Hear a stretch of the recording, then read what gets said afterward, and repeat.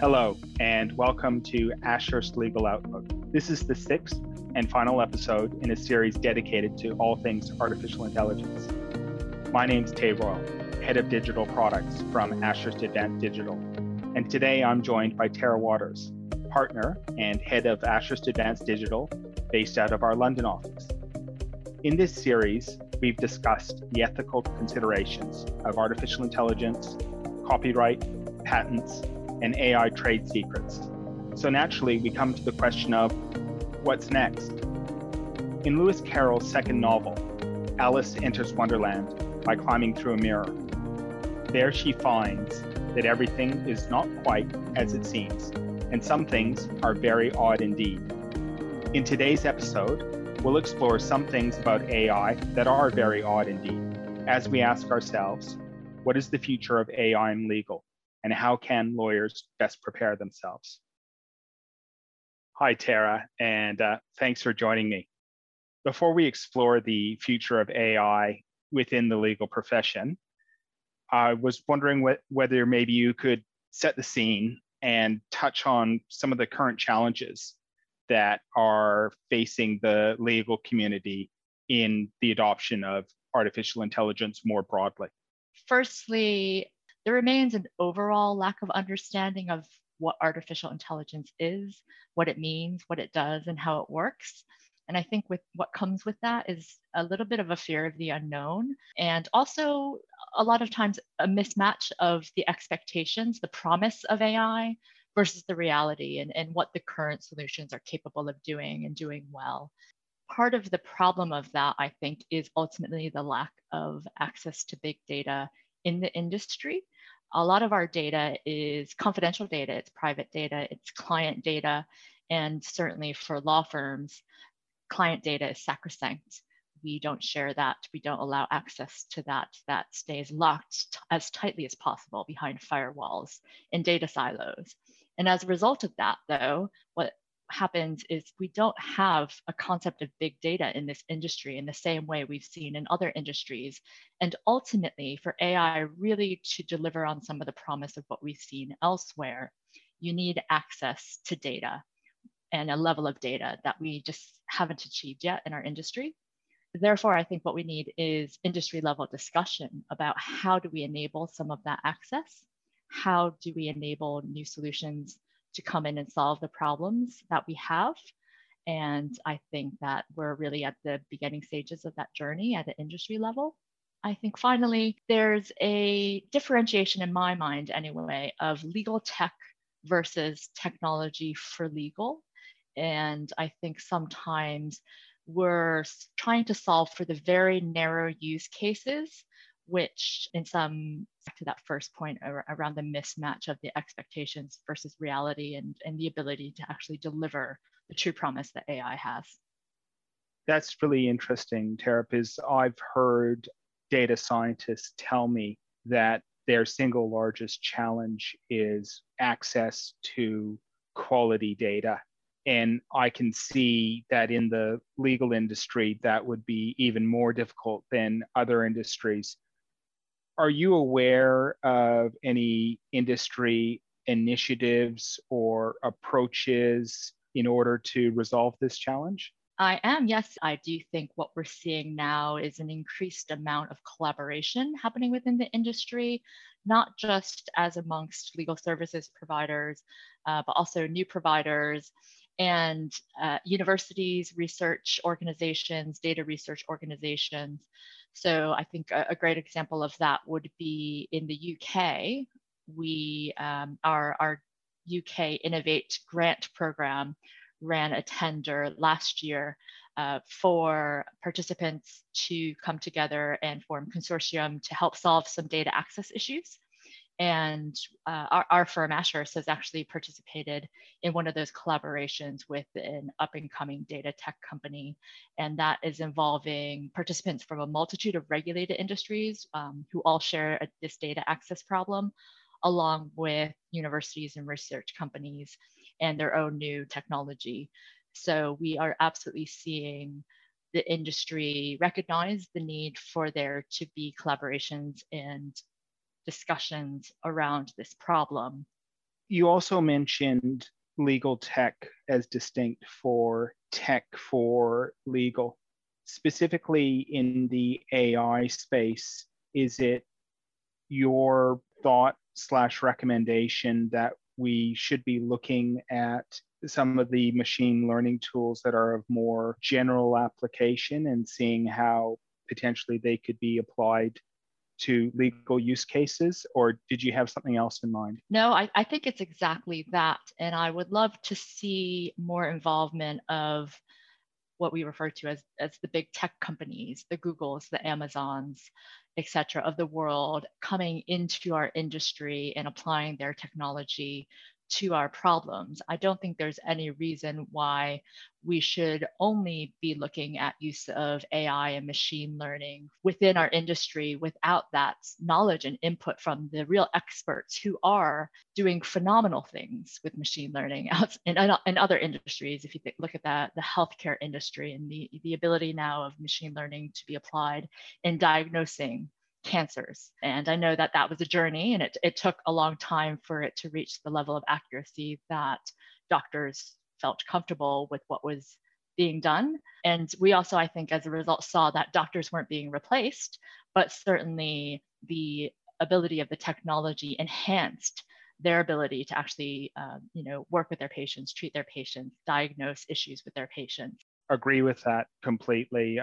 And incidentally, I was reading an article today about how part of the reason why we were able to develop vaccines so quickly for coronavirus was techniques utilizing AI that have only been developed in 2020 regarding the folding of proteins. And as such, this led to the acceleration of the ability to provide the vaccines that are now being rolled out around the world. So there's huge leaps and bounds being made in AI / machine learning on a month by month basis at the moment. So it is a really exciting field, and there are lots of opportunities to bring some of those learnings into legal. I'd like now to turn to specifically the legal field and what we're seeing going on in legal in artificial intelligence. What areas do you think we're doing well? What are some of the successes? I think that the areas where we've seen real success has definitely been around looking at and using documents, reviewing documents, extracting information, sorting through vast volumes of documents. So those are areas that touch upon, for example, e-discovery, which has become a discipline in and of itself over the past 10 years and is growing quite rapidly.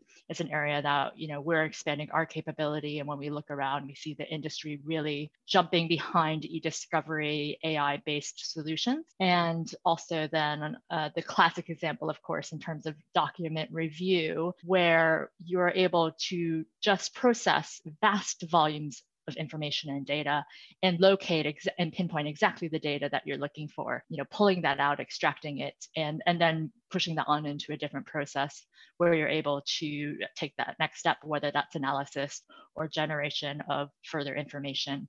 And that's something that I think within the industry, we can really do at scale. We know works well. Our clients expect us to be using AI for those types of activities and tasks. So that's definitely widely accepted.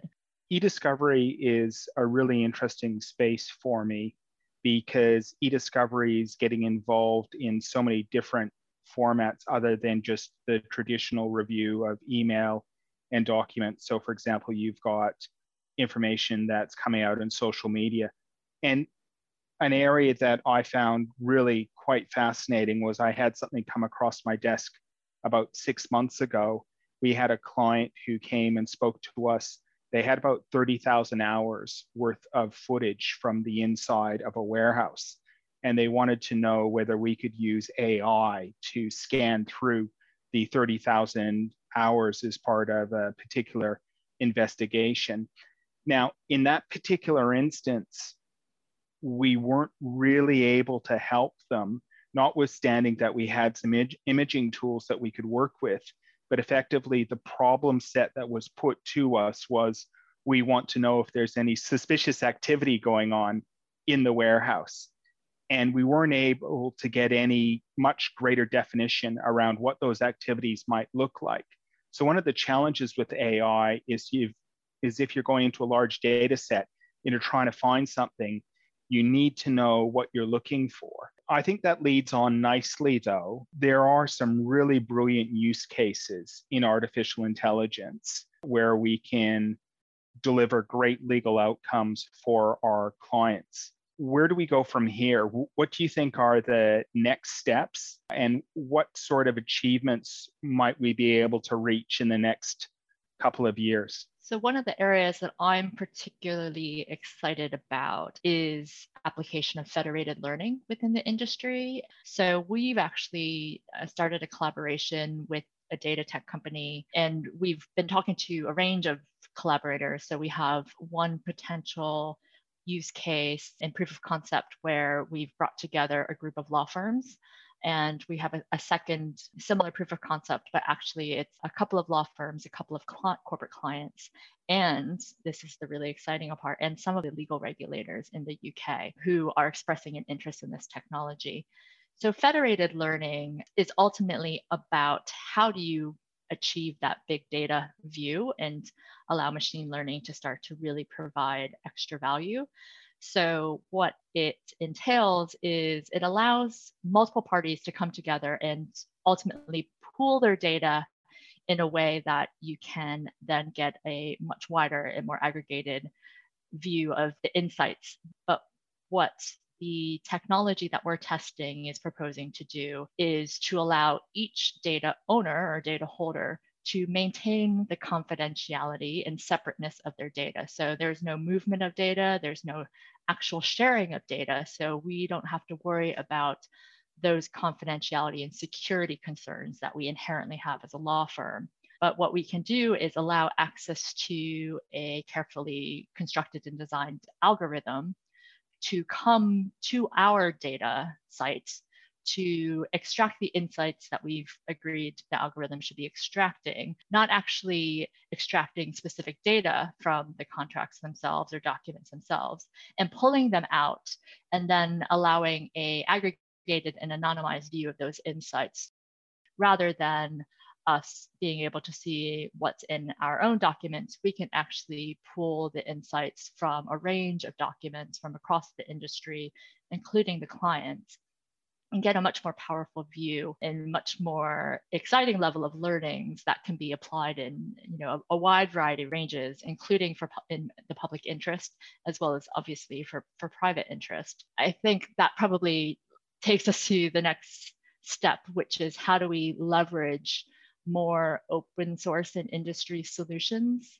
in the industry, as we discussed a little bit before, in those collaborations with big tech, and getting comfortable with open source, which as a general proposition, and anyone that does transactional law will know that that's a key due diligence topic when anyone is using open source technologies, and the ability to do that and the risks inherent in not using code that was completely written by you. So I think there's probably still some steps we need to take in order to get comfortable around that. But certainly the ability to leverage what's being built by other people, leverage the vast amount of expertise on this subject outside of our industry, I think is going to be really critical to us making proper advancements. It seems like this would require a fair amount of upfront investment to get up and running.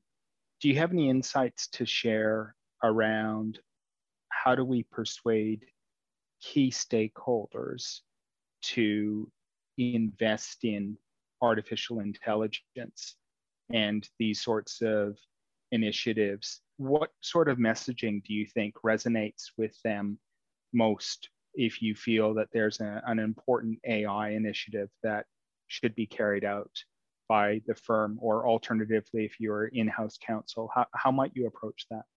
I think that's an important question. And I think, every organization right now is on a trajectory of transformation of some kind that's being digitally enabled. And so each organization will have its own approach to that transformation program. What's really important is making sure the leadership and executive team understands the importance of research and development and investment in order to actually achieve the aims of transformation. And what that means in most cases is that you're not going to get access to a huge pot of money and of investment and risk capital in the same way you might where a corporate has spun up a venture arm, for example, who's seeded with a set amount of money and is able to go run around and play and invest and find those new solutions to bring back into the business. So I think what's really important, though, is that the leadership starts to understand a bit better how do you invest and how do you accept risk and see risk as an opportunity and not simply as a risk and money out the door. The title of this episode is Through the Looking Glass, the future of AI. And I've seen a few odd things that AI has produced in my time. Is there anything that comes to mind for you where AI produces results that are distinctly odd? Well, I think we have to always keep in mind that a machine is not a human. It's unlikely to be trained, at least at this point in time, to be exactly like a human. And so it can't just look at a set of documents or look at a reel of footage and pick out that thing that really only a human's going to be able to do. I'm curious to know what are some of your findings. I think there's a couple of areas that are really exciting at the moment. There's an organization known as OpenAI, which was co-founded by Elon Musk, and they've created a natural language processing tool. They have effectively scooped up the entire internet and cut it down into bite-sized chunks. And then the machine learning toolset reassembles those chunks in patterns that it considers would make sense to a human. And it's fascinating to read the output of GPT-3. There's thousands of examples on the internet if you simply go Google GPT-3. But in effect, you have these very well-written flowing sentences that are gathered up into somewhat sensible paragraphs. And then you get 3/4 of the way through the paragraph and a disconnect with reality becomes starkly evident, and you start descending into this form of madness. And it's very much like reading the writings of Lewis Carroll, in that the machine that's producing these language outputs has no conception of the human world and how it all fits together, but it can write these perfectly lucid, literate, learned sentences. And furthermore, you can give it a particular style. So it can write a sonnet in the style of Shakespeare or John Donne. It just so happens that as you read it, you quickly realize that the sonnet does not necessarily make any sense whatsoever. Interestingly, a lot of lawyers might reject these sorts of tools out of hand because they're not the sort of thing that can give you legal answers that you can rely on. In some ways, the answers you might get back are often a little bit ridiculous. But what they are, and this is where I'm going with a new tool that I've just learned about in the last couple of days, brought out by IBM. They can write very cogent, very beautifully written script and text. And it's possible to use that text in order to form your own arguments. Lawyers normally like to think of themselves as being very black letter, following prescriptive rules. But the reality is that they are also very persuasive writers. And the thing that I'm also super excited about is a tool set coming out of IBM Research, which is called Project Debater. And this is an artificial intelligence tool that debates with humans on specific topics.